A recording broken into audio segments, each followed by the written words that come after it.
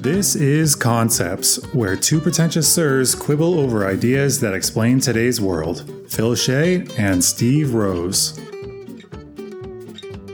I am actually probably going to put in the disclaimer that, Steve hates this episode because he didn't get to talk very much. Because as much as he says that I love the sound of my own voice, he also loves the sound of his. He just wasn't able to contribute much. And it's his fault. So enjoy listening to him just kind of begrudgingly listen to me explain this. Welcome to Concepts. Welcome. Today is episode 9, I believe. Already episode 9. We're getting up there. We're getting up there in age. Oh yeah, we should mention who we are. My name is Phil Shea, and this is Steve Rose. We have not actually ever really pointed out who is who. We haven't. I expect I will have changed that a while ago, but here we are. Here we are, just figuring it out as we go. Right into it today, because this is a huge topic and I really find it fascinating and want to get through a lot. So I had to cut out much of the book. It's kind of like a book report on Don Norman's The Design of Everyday Things, as well as sections of Design of Future Things. To start off, we should talk about design thinking and its basic steps, which are 5 steps. Do you want me to just introduce them? You can introduce them. Oh, so gracious.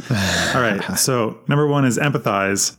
See what they care about, what they want to solve, what is the problem that they're trying to solve. A lot of times this is through interviews or focus groups. Then step 2 is define the problem. So you look at the data that you collected before and you figure out what the real problem is. Because sometimes people say, like my knees hurt, but then you have to figure out why their knees hurt, and instead of just treating the knees themselves. Then 3 is ideation, which is purely a fancy word for brainstorming. Mm-hmm. 4 is prototype. So you make a prototype, a basic version, simple as you can afford, essentially. And then step 5 is test. So you go to the actual users, you get their feedback, you watch them use it in a natural environment, and you take all the feedback, even if it's very cutting and badly framed, you take it and use it to improve your prototype till it gets to a feasible form. And this is actually where apparently the term for fail faster came from. If you're going to make a design, a prototype, you want it to fail as quickly as possible so that you can get through that stage of development and continue to refine it until it's as good as it can be. Right. So the concept today is design thinking and not design broadly, right? Yes, though I will probably be focusing much more on human-centered design because that's the more interesting aspect of it and the one that Don Norman focuses on hugely in his books. Right. And how would you differentiate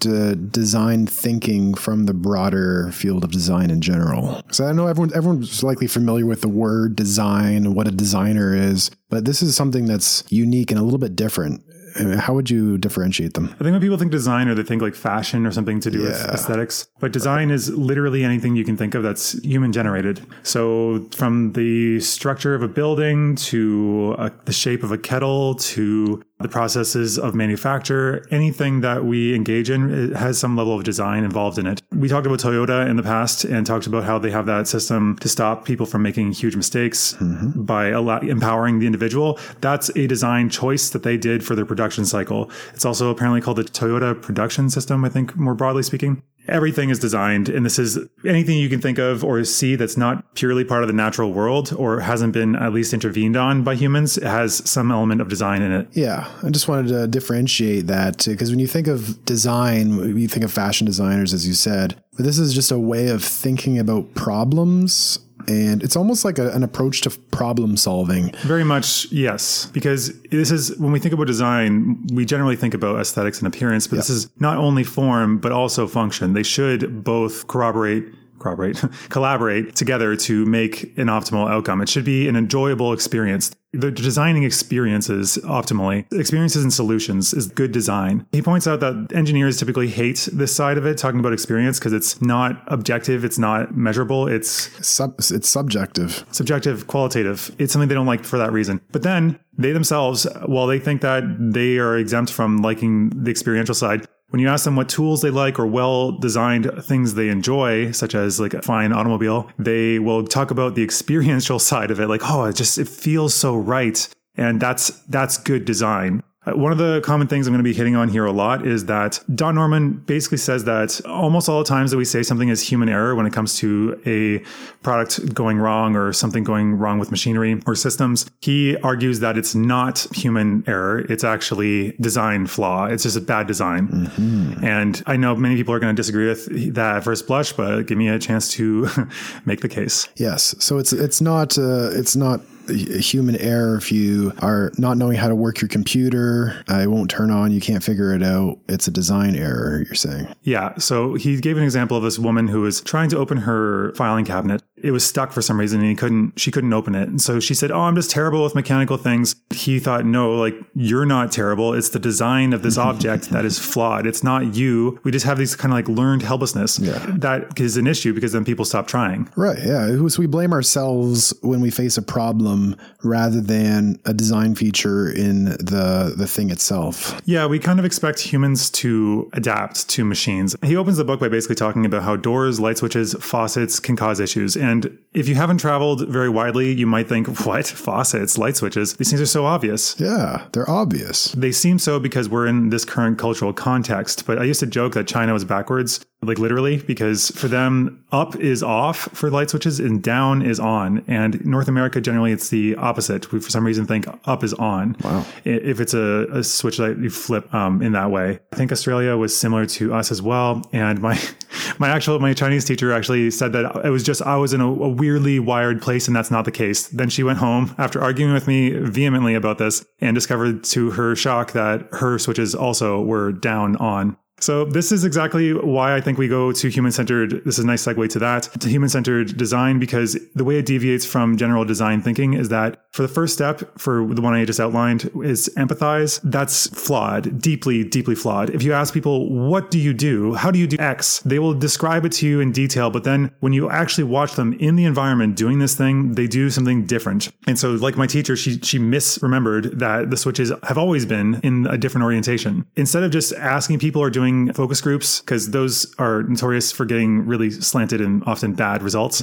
You need to actually go and address the exact thing in the environment is being used. Right. Which leads us to the double diamond of design. So this is an approach where it's like getting information on the ground from people who are doing the thing, but not just asking them, observing what they're actually doing rather than what they're just saying. Yes. In cases like this, we cannot take people at their word. They might be accurate. It's true. But chances are they often, as he describes, when they watch people, they say, "Well, you said you did it this way. I noticed you did this different. Can you explain that?" And they said, "Oh, this time was a different circumstance." As it turns out, different circumstances seem to be every time. They don't tend to follow that. I remember a story from Malcolm Gladwell, one of his books. He was talking about how they were trying to teach this particular, I think, a serve or return with the racket. And they're trying to model this one professional's way of doing it. And they always said, you have to turn the wrist. The wrist is the most important part. It's all on the wrist. There was this explosion of carpal tunnel injuries because everyone thought and believed it was the wrist. Everyone was teaching this. Yet afterwards, later, when they ended up getting that athlete to go into a lab to do computer-assisted analysis of how he was actually doing this action, he didn't move his wrist like at all, like very, very minimally. It was mostly in the shoulder, I believe. But it's been a while since I looked at that example. Okay, so watch what experts do, not what they say. Watch what people do, not what they say. Yeah, that's a good rule for general psychology. Well, I guess in general, yeah. Yeah, I mentioned the double diamond of design. It's a destructive, constructive kind of example. So the divergence and convergence is why they're diamonds. So first you diverge from what is said, and then you reconverge with the information. Or put more simply, you deconstruct something, and then you look at the pieces, and then you put it back together again in a better or more concise form. So the reason it's a double model is because in the first form, it's for divergence and convergence around a problem. First, you discover and define the problem. You do this by expanding the scope of the problem, looking at all fundamental issues, and then collapsing back to a single problem statement. Like I said, they might think they want to solve one thing, but that thing is caused by a number of knock-on effects that we could solve if we have a big enough scope. So you have to actually take a while to really look into something and then figure out how to solve it optimally. This reminds me a lot of emergence in a way, where the problem was too much complexity. And remember that problem they were trying to solve? There was a busy road and they wanted to slow down the traffic.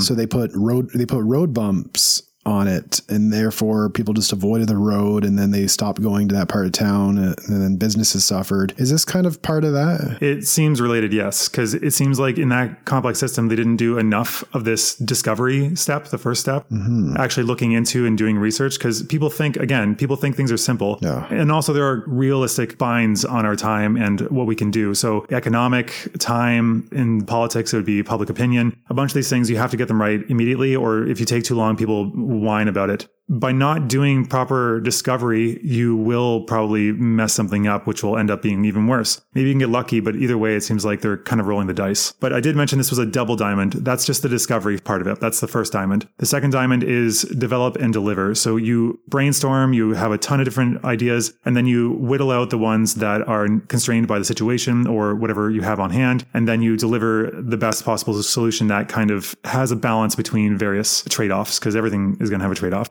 But this is kind of funny because it can lead to a lot of frustrations for product and development managers, because they'll be like, why are you looking at that? Like, what? I want you to solve this problem and you're way over there talking about these things. What's going on? And so they have a schedule that they want to follow, but sometimes, well, if you want to do it right, then it takes more time. And obviously there are restrictions, but that's the optimal situation. Right. Yeah. It's like we want people to go slower on this road. The most obvious common sense solution is to put speed bumps. Done. Solved. But there was a complete lack of design thinking going on here. Yeah, they just took the most obvious answer. Yeah, so common sense is not always the best way. And actually, there are a number of constraints to design that I will get into. Right now, though, I want to talk about human-centered design. Wikipedia, I'm just going to pull the first paragraph, basically, because it's much simpler to define that quickly. Human-centered design is an approach to problem solving commonly used in design and management frameworks that develops solutions to problems by involving the human perspective in all steps of the problem-solving process. This is very, very important because typically, like I said, engineers will make something in a certain way and they will believe that it's logical and that anybody that's logical should be able to figure this out. But they ignore the human element, which is in itself extremely illogical because they're designing it not for humans. They're designing it for machines who will be precise.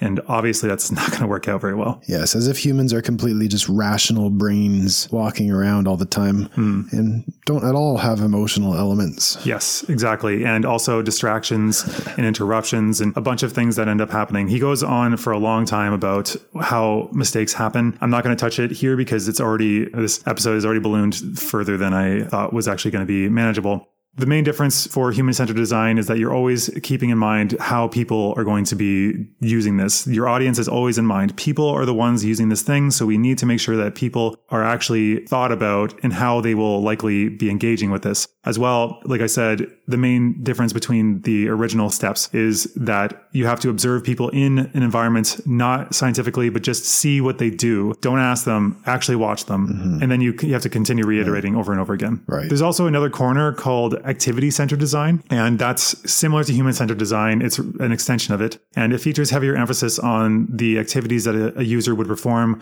with a given piece of technology. Actual theoretical underpinnings are in activity theory, which I'm not entirely, but it is assisting a human user in taking actions to achieve a goal. That's the main thing there. So it's not just experience. It's also about helping them get to where they want to be. I think you mentioned that this was similar to a kind of therapy. Yeah, a lot of this human-centered and design thinking stuff sounds very similar to person-centered and solution-focused counseling, which I use a lot in my single session counseling, where you have one chance to talk to someone to get them moving in the right direction.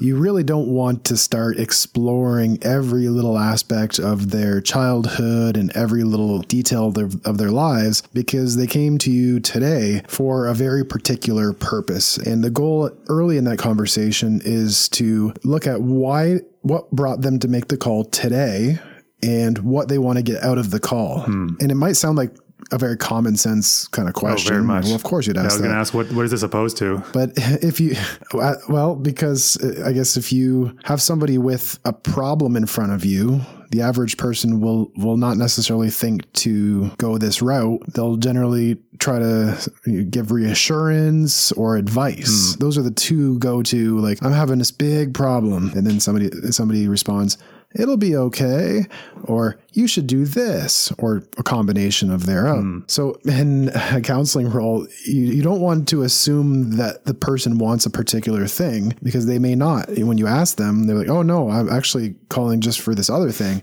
When you've been giving them something different. So this person-centered approach, and I guess I can't look at what they do. I have to ask what they say.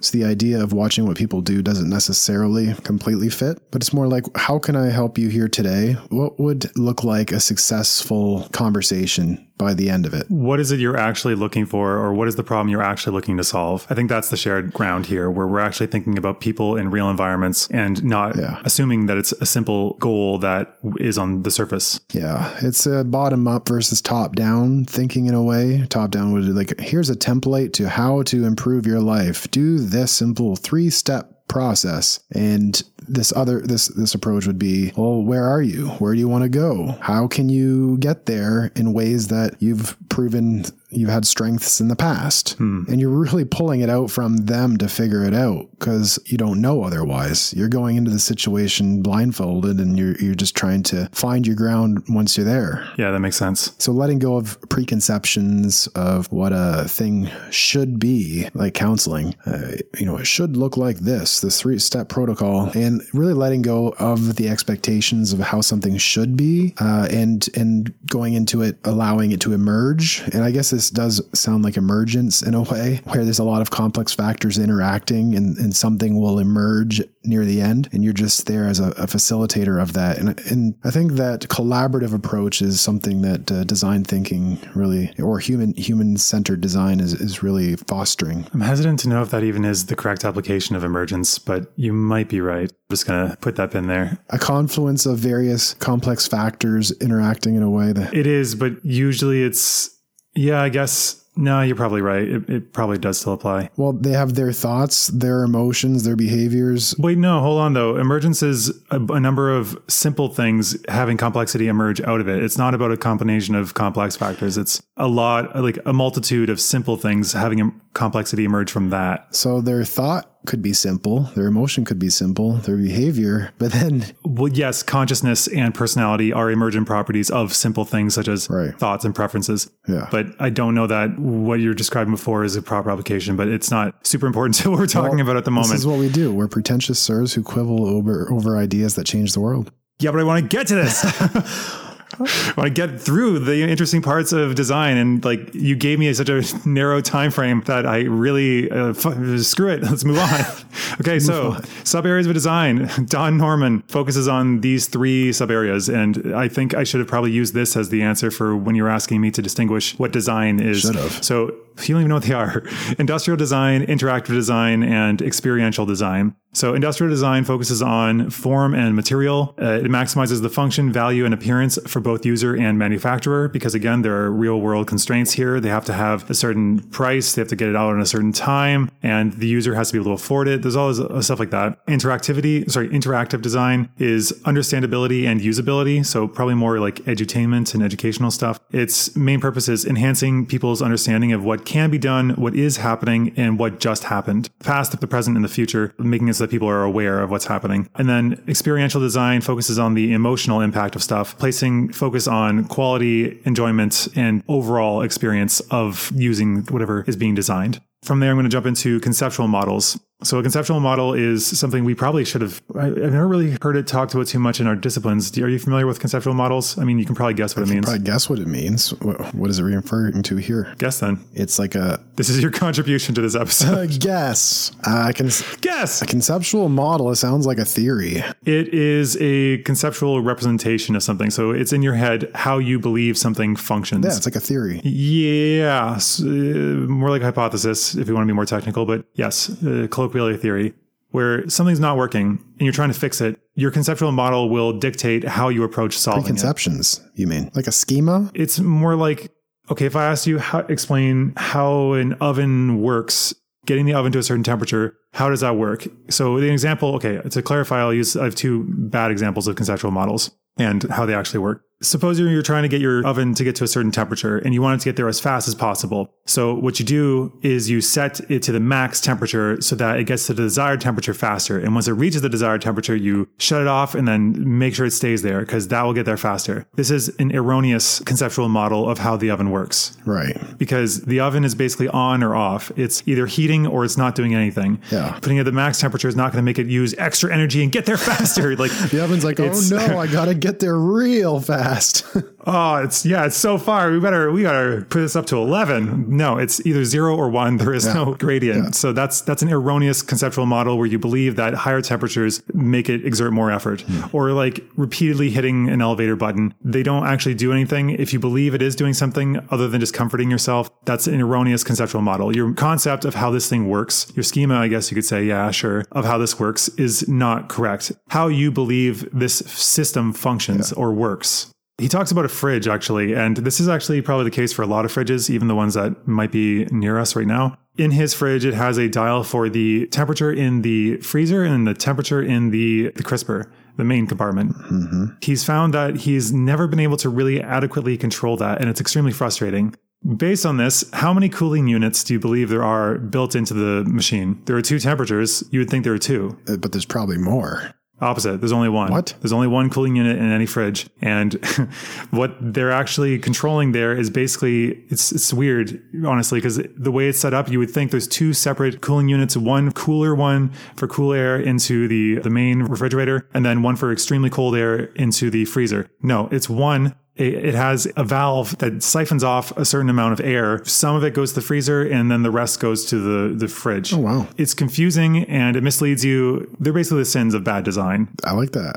I like that. The concept of sins of bad design. Well, thank you. It's not his term, so I will take full credit for it. Oh, that's your concept. It's more just my label of it. Okay. He has a list of bad design, how to make things bad. Let's look at how to make things bad. Well, first, I'll get to that list soon, but I have a few things I want to save for that. So he points out that humans our strengths are that we are adaptable, creative, flexible. Machines are none of those things. Machines are the opposite. And so we are constantly forcing humans, the adaptable, creative ones, good on the fly, but not good at being extremely precise. We're forcing them to adapt to machines' approaches, which require rigidity.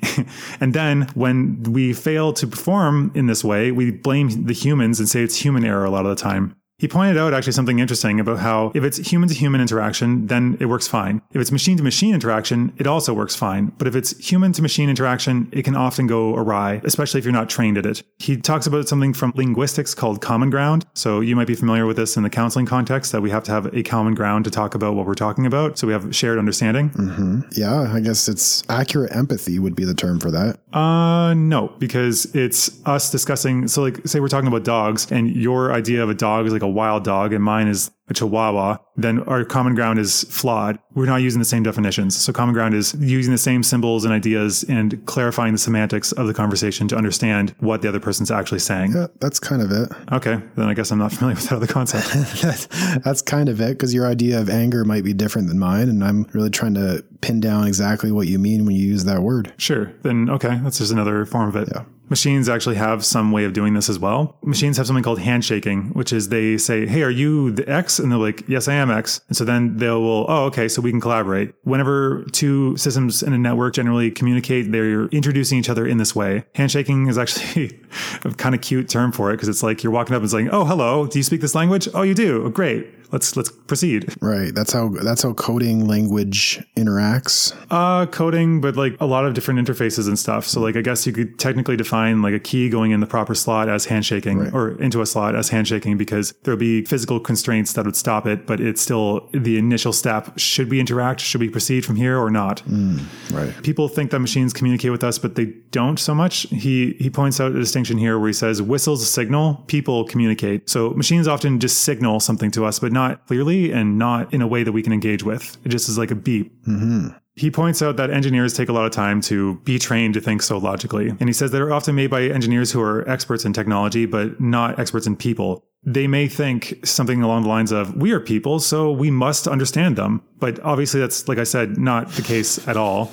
I'm a person. I must understand people. Yeah, I know exactly how I function. There's nothing hidden from my view. I'm people. Yeah, I am the average person. Everyone in my society is average, and this is how all the world functions. Yeah. Yes, go travel a bit and see if that's the case. So he said that people who have not studied human behavior think it's often very simple, and they think that common sense, it's a limit. Yes. Yeah. And then they complain about how common sense is not common. He also points out that engineers believe that a purely logical explanation is sufficient if only they read the instructions. But then again, like I said, they're not necessarily designing for humans. Humans are not great at sterile, black and white, very fine print about how to function with a device. The device should imply its use, and it should limit you from being able to do huge, egregious errors without any prompts to stop you.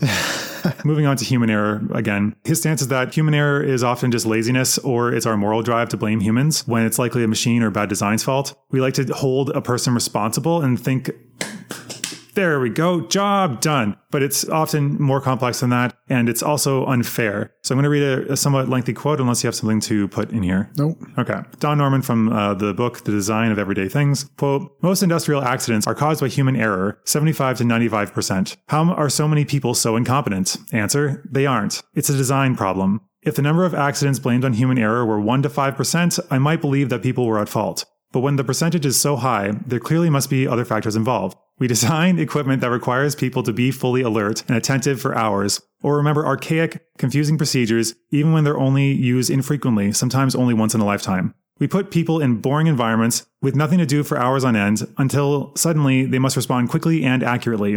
Or we subject them to complex, high workload environments where they are continually interrupted while having to do multiple tasks simultaneously. Then we wonder why there is failure. We blame and punish, blame and train. We catch the culprit and we feel good. End quote. Love it.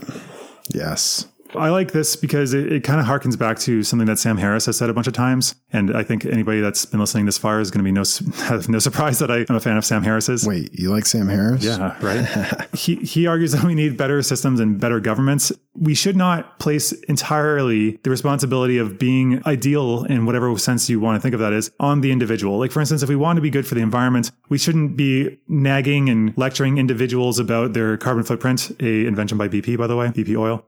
We should end up changing the system so that you don't even have to think about it and it will be done. If we expect people to have Herculean strength of will to do things well and to be a good person, then that is a terrible, awful system. Exactly. And I think this is interesting because this design thinking is not just for products. We think of design as an aesthetic feature of products like an auto designer. But this is a feature for systems as well, and systems thinking and how we design systems centered around humans. Yes, exactly. And as well, a lot of the time when we look back, we think that things could have been easily avoided, or say in like security, we'll look back and say they should have detected this. They should have, like, this one thing they should have been paying more attention to. But people are unaware that there's actually different methods to stop error in this way. One of them is the Swiss cheese model, which we are currently living through an example of, actually. Are you familiar with this? What's this? What's this? What's this? The Swiss cheese model is you take a number of layers of Swiss cheese that have varying calibration of holes, and you make it so that it's difficult for any of them to line up. So there's no straight line between them. There's multiple layers of defense to stop something. So for instance, in the current situation, the pandemic, we have masks, we have social distancing, we have limitations to being indoors, we have a number of lockdown orders. All these steps are designed to be an extra layer of defense. If we use just one, the chances of it succeeding all the time is going to go down dramatically. But if we use 2 or 3, then the chances of success, stopping a failure, stopping something from going wrong, goes up dramatically, because it would have to be a number of breakdowns for all of these things to fail at once. So that's the Swiss cheese model. Okay, I like that. Yeah, they talk about that in recovery from an addiction, where you have multiple different coping strategies, not just one. So if one fails, you have the other. You have your social supports, you have your psychological tools, you have your health and your sleep, and all of those things kind of lined up. Mm-hmm. Yeah. That would make sense, because I mean, psychological health is a factor of a number of things going together. This next one is also a thing that I think you would relate to in therapy called the 5 whys. So this is actually invented by Sakichi Toyoda, who is the founder of the Toyota Motor Company. It's not exactly 5. It doesn't have to be 5 precisely, but it just emphasizes that it's got to be quite a few of them. Yes. So the person says, I don't know, I didn't have an example for this, but it was like, this is the problem. Okay, why? Oh, okay. Here's an example. In the Air Force, they had this plane that kept having issues. The Air Force concluded that it was human error that caused the plane to malfunction, and a number of times on a number of occasions. Obviously, that implies that there's something deeper going on, but they just said something causes it to go into an uncontrolled dive, and they don't recover from the dive, and they end up crashing and dying. They said, well, the first why did they crash and die? Well, the pilot failed to recover from the dive. That's as far as they went, and they tried to blame it on human error. Mm-hmm. But when they kept asking why, the second why did they fail to do that? They were unconscious. And then the question, why are they unconscious? Because they lacked enough oxygen because of some design flaw in the ship that allowed it to either cause too many G-forces that caused them to fall unconscious because there wasn't enough blood to the brain, or for whatever reason. Yeah. So why didn't they get enough oxygen? Because of that. Well, why that? Well, because of this. Yeah. Exactly. So following the trail of whys. But then the military, it took a few years. And the problem with these kinds of discoveries is that the news has moved on. They want a quick, fast answer after there's any problems. And it's usually wrong. And then years later, when the actual truth comes out, which is far more interesting a lot of the time, they don't mention it because it's not news anymore. Nobody cares. In this example, though, the third party investigation said that it was because it was design flawed and it wasn't human error. And the military said, oh, so we agree. We agreed that it was the pilot didn't recover the dive. And so they still place the blame on them. It's just like, we agree. It's human. The human didn't do it. And you're like, I guess technically, yes, but that's only the beginning of the surface. And this question, these 5 whys, it's so interesting how you can apply it to engineering and creative problem solving in that realm, but also in the addiction and mental health field, where you can apply the 5 whys to someone's problem in mental health or anxiety or whatever it is. I'm feeling sad today. Okay. You're feeling sad today. I wouldn't usually ask why because it sounds pretty harsh. Yeah, it seems like accusatory and as if they shouldn't be. Yes, why is not a great answer if you're doing it in therapy, but you are essentially, it's discovery, right? I would change it to what? You're trying to get down to the root. I would change it to what? Okay, so I would say, what's causing you to be sad today? Yeah, so what led to this sadness today? Right. Yeah, and you'd continue following it down. Or I think we talked about this, I don't know if it was on the podcast or in private, but we talked about how this is how we get to the answer of people's goals. The goal is often just to be happy, right? Yeah. Keep asking why. Eventually, about somebody's goal, the goal is that they believe it'll increase their net happiness in life or life satisfaction. Well, you ask someone why enough, the ultimate answer will be, well, just to be happy. Because I want to. Because I want to. And I guess why? Because, it'll make them feel better. The bad design part here, where he goes in human error again, the final quote I had for that was, quote, when many people all have the same problem, shouldn't another cause be found? If the system allows you to make an error, then it is badly designed. If a system induces you to make an error, then it is really badly designed, end quote. Ooh, systems inducing errors. That's an abstract way of looking at, you can look at social justice issues. And I know that word has not received a lot of favorable press. Because it's associated with the parody of the social justice warrior. The social justice itself is worthwhile. Yes, exactly. And this reminds me of that because a system inducing someone to failure, you can look at systemic injustices regarding class differences and poverty and access to different types of services. Yes. People inheriting a bunch of money versus people not having that to start with. A lot of questions around designing in the political realm here. The thing is, a lot of this is just legacy effects. They're things that have happened, and some of them were consciously to keep certain groups down, but other ones were just the way things were operating and nobody's questioned it enough. Yeah. Kind of like how I've talked in the past, I think about we're currently legislating high-tech stuff by using the states is they're using telecoms legislation from back when rotary phones were the cutting edge of technology. To me, the comparison I keep making is it's like we're trying to legislate indoor flushing toilets by studying laws for outhouses long before indoor toilets were a thing. Right. It's just, it doesn't mesh at all. Right. But I don't know if you're curious. Did you want to hear about the list of ways to make something hard to use or just pure bad design? Yeah, I want to hear Is this the sins of bad design? Sort of, not entirely. Okay. These are things you want to generally avoid for good design, but you want to do them on purpose when it's high stakes. So like say a nuclear launch, if you had it like a single unguarded button that didn't say what it did and didn't even like have an indication that it turned on, that would be a huge design flaw that you would want to avoid. So in these ways, these are making it inconvenient on purpose so that people can't do them. But if you want good design practices, flip all these on their head. Okay. Hide critical components. Make things invisible. So just make it so like if there's something really important, like a button on a screen, make it so you can't see it. So only the engineer that wants to use it knows where it is. Like certain phones, actually, my one phone, you had to tap a certain corner. There's nothing visible there. You had to tap a certain corner a number of times or hold it down, I forget, on a certain screen. And then suddenly it'll unlock the back end stuff that only software people should be having access to. The next one is use unnatural mappings for the execution side of the action cycle. So an action cycle is like you're using the thing, basically. You're doing an action on the object. So like, for instance, turning on your oven to cook something, that would be the execution side. I'm turning it on. Okay. Mm-hmm. So then you want to do this so that the relationship between the controls and the thing being controlled is unrelated or haphazard. It just doesn't seem to connect. For example, there are a bunch of ovens, actually. This was an example of bad design. Ovens often have these switches for the burners left to right in a series. And the burners themselves are in the kind of a 2x2, kind of like a box kind of formation. And that's really, really stupid because left or right, is that front or back? Like mine actually isn't that bad. The left burners have two switches on the left. The back one is top and the front one is bottom. That actually is called a natural mapping. Mm-hmm. It is mapping it to approximately where the things are. But if you did it in a straight line, then it's like, if you think about it on large scales, people are going to accidentally turn on the wrong burner, which can result in fires or death as a result. Right. So it's stupid to not think of that, but yet it continues to happen. Yeah, it is always kind of confusing when you're trying to figure, okay, which burner is this one? You have to think about it for a second. Yeah, that's common because oftentimes they mention that when you're buying a house or something, it comes with a lot of the appliances, so you don't actually get to choose. So the buyer and the user are not the same person, which means they don't really give a shit. Then to expand on this, you also use unnatural mappings for the evaluation side of the system. So you can't tell what the state is in, like, is it on or not? Actually, my oven, I don't think it has a light to say that it's hot. I just realized, so it can be on and I can forget about it unless the burner itself is the only mapping for whether it's on or functioning or not. You'll feel heat. Right. Yeah. So that's a bad design. Like my oven is not perfect, but it's okay, I guess. It's not really even mine. The next one is to make actions physically difficult to do. Like you have to use a lot of strength to like push a lever or something. Mm-hmm. You don't give any feedback. So there's no click or beep or buzz or anything that indicates that you actually completed the thing. You push a button, no sound, no light, nothing happens. You don't even know if you pushed it far enough. That's bad feedback.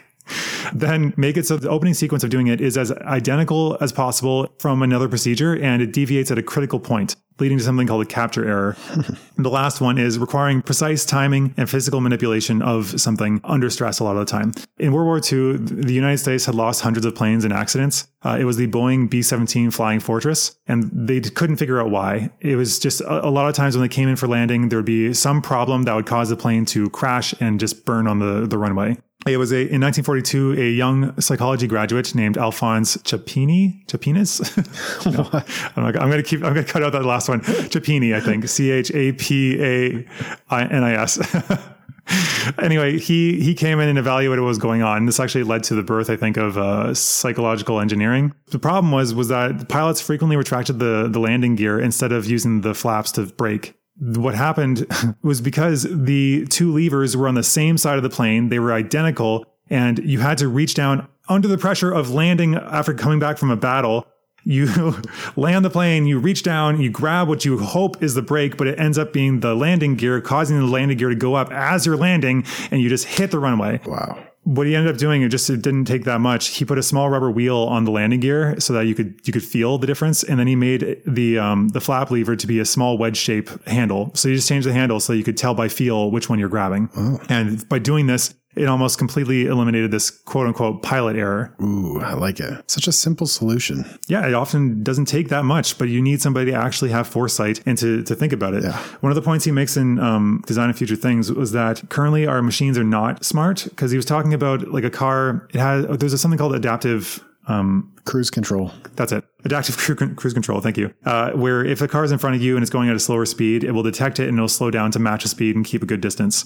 The thing is, this guy talked about how he almost killed himself by using that because it was busy traffic. He kept having to manually intervene, but the cruise control was still on. So he was getting off the highway and going on the off ramp. He felt his car start accelerating back up to highway speeds when he should be decelerating. And that's because it was still on. So the first reaction was often just that, oh, he's a terrible, irresponsible driver. And the second one was, oh, well, it should have a built-in thing to stop that. But his point with looking at this was right now, there's no relationship between the machine and what it's doing. It's just executing if-then statements. It's not intelligent. Yeah.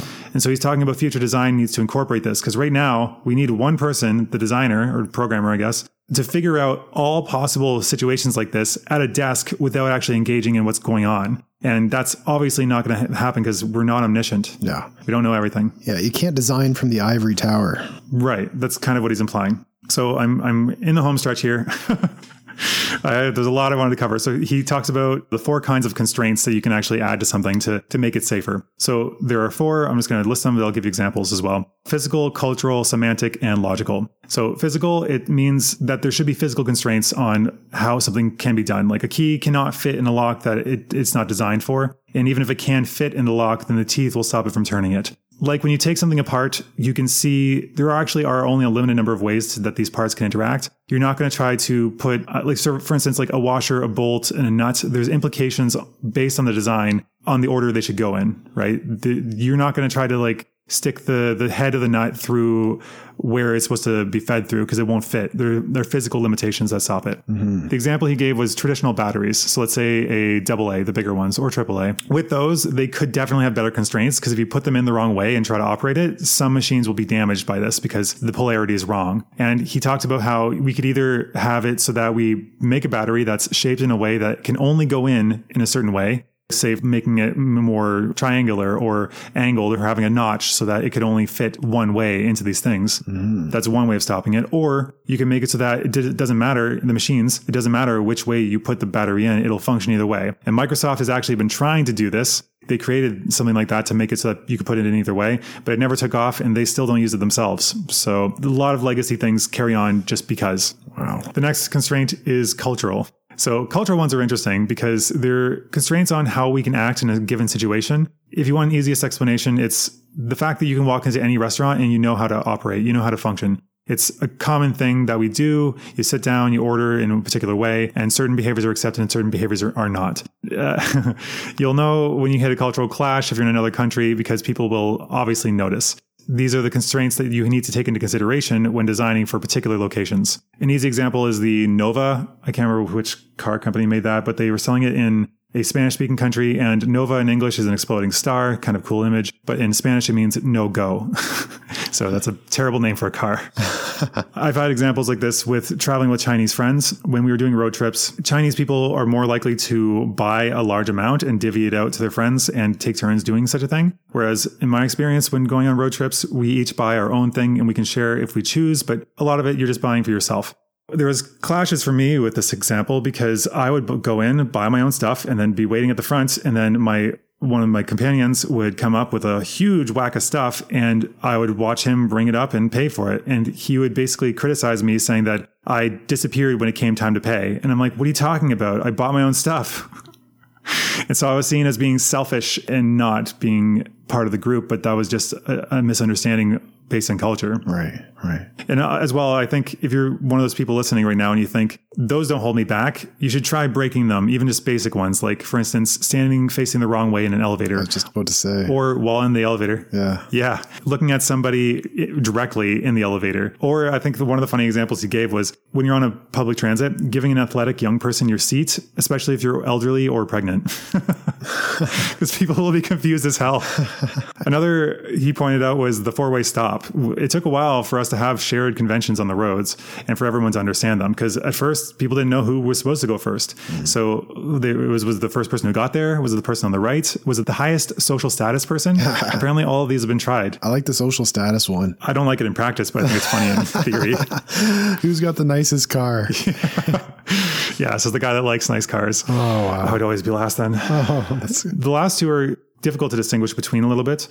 So semantic means the study of meaning, which it relies on the meaning of a situation to restrict what you can do. So in the example of, say, a motorcycle, there's only one reasonable place for the rider to sit. For the windshield, its design is to block things from getting in the rider's face. So there's, again, a constraint on where this can go. It has to go in front of the person. This and the cultural one can both change with time because these things will change as the functions of something changes. So for example, when we look at self-driving cars, will we still have red lights in the back of the cars? And if we do, who will they be signaling to and what will they be signaling? Because if all the cars are self-driving, we don't need to know that the car in front of us is braking. They're already communicating. So it will probably give some other indication in the future. Interesting. Final one is logical constraints. Often, if you ever did any home reno projects, you might try to say, fix your tap. Take all the stuff apart and you fix it and you put it back together, but then you find you still have a piece left over. So logically, it still belongs there, but you did something wrong. So these are logical constraints on these things. I have no example for this one. Sorry.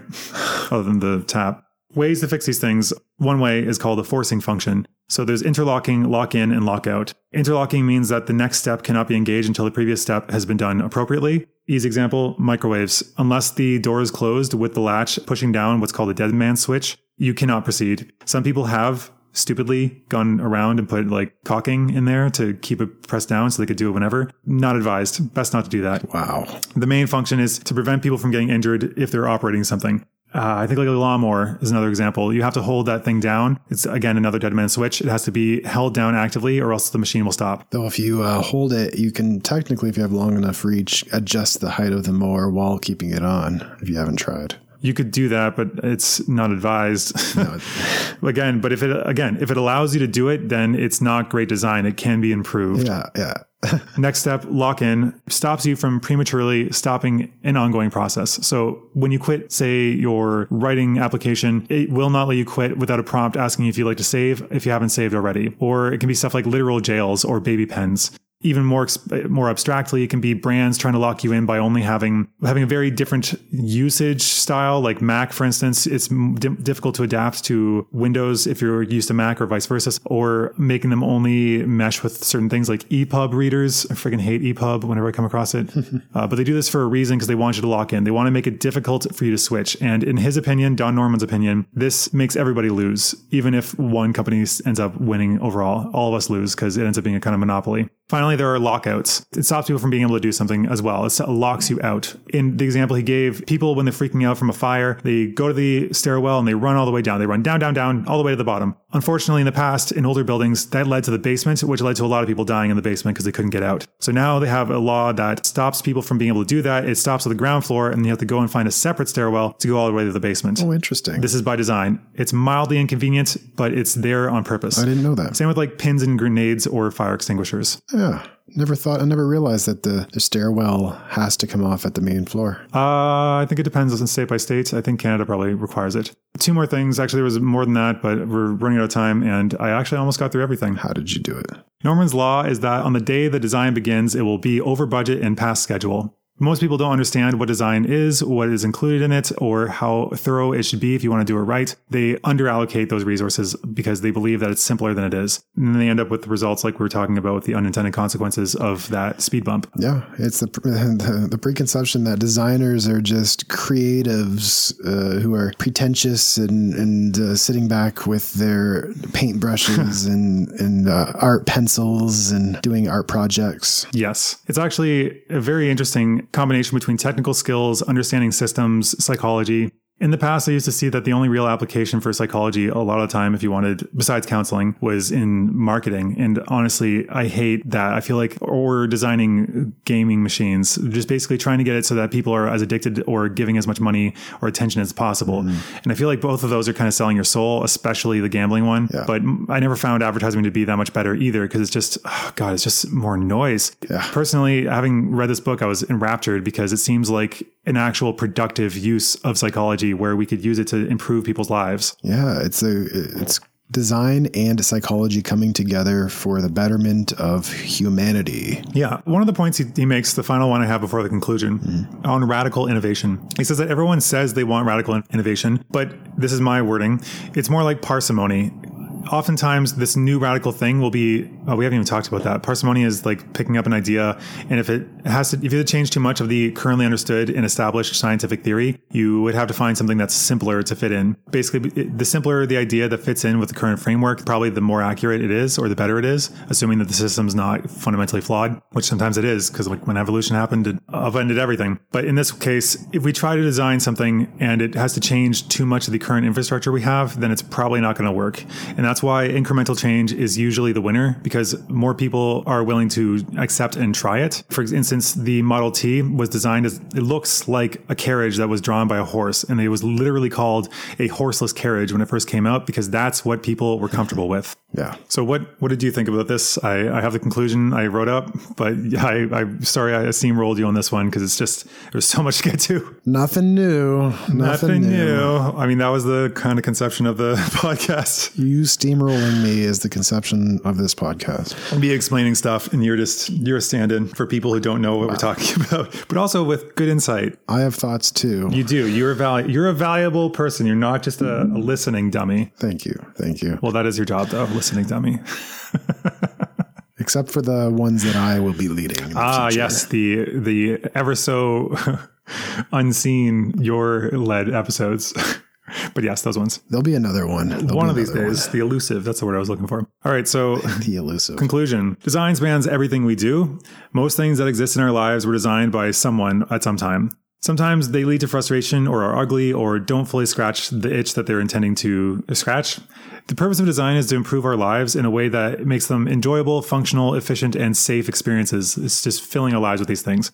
Think about when you use a luxury vehicle of some sort. It is designed for these kinds of things, stopping stupid errors from happening, definitely not encouraging stupid errors, making things so intuitive you don't even have to think about it. Like when you think, if I want to do this thing, I would reach with this, and then you go, oh, it's right there. Like, where's that thing? Oh, it's right here. Every time you are going to think about something, it's right there. Yeah. When something goes wrong and we blame people, it's often bad design. And I think that the reason we want to keep this in mind is because it's easy to think, oh, that person's stupid, going by what's called the fundamental attribution error or the actor observer bias. We assume that when we're watching somebody else do something that it's internal, it's caused by them. But oftentimes it's actually caused by the situation, which we know when we look at our own actions. I'm going to end here, at least what I have to say, with the Don Norman quote, one of his quotes. Quote, when a bridge collapses, we analyze the incident to find the causes of the collapse and reformulate the design rules to make sure that accident never happens again. When we discover that electronic equipment is malfunctioning because it's responding to unavoidable electrical noise, we redesign the circuits to make them more tolerant of the noise.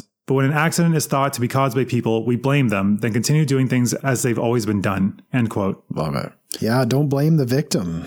Don't blame the victim. Yes, generally that is a takeaway of design, especially if it's between man versus machine. We should probably examine the machine and not expect people to live up to the standards of machine's requirements. Anything you want to add? Yeah, not blaming the victim for any thoughts after all of that. Yeah, after that huge information dump. Don't blame the users of complicated, poorly designed technologies, and don't blame the persons who are struggling in the society, sociologically, psychologically, because they are also users of a poorly designed system. Yes. Not that the whole system is poorly designed, but the poorly designed elements of our social system. The cracks. Yes. But also I think one of the themes that you kept going back to was discovery, focusing on the discovery phase, looking into things, don't taking people at their word, and actually finding hard data that shows, or at least direct observations in the actual environment. In counseling language, meeting people where they are at. Yes. All right. Well, thank you for tuning in. This is the part where we're going to actually put a call to action because we have not done that yet. Can you please, if you're enjoying this, put a review or comment on your whatever app you have, leave a review because that would definitely help us find a broader audience. Please tell your friends. So thanks for joining us and we'll see you next time. Take care.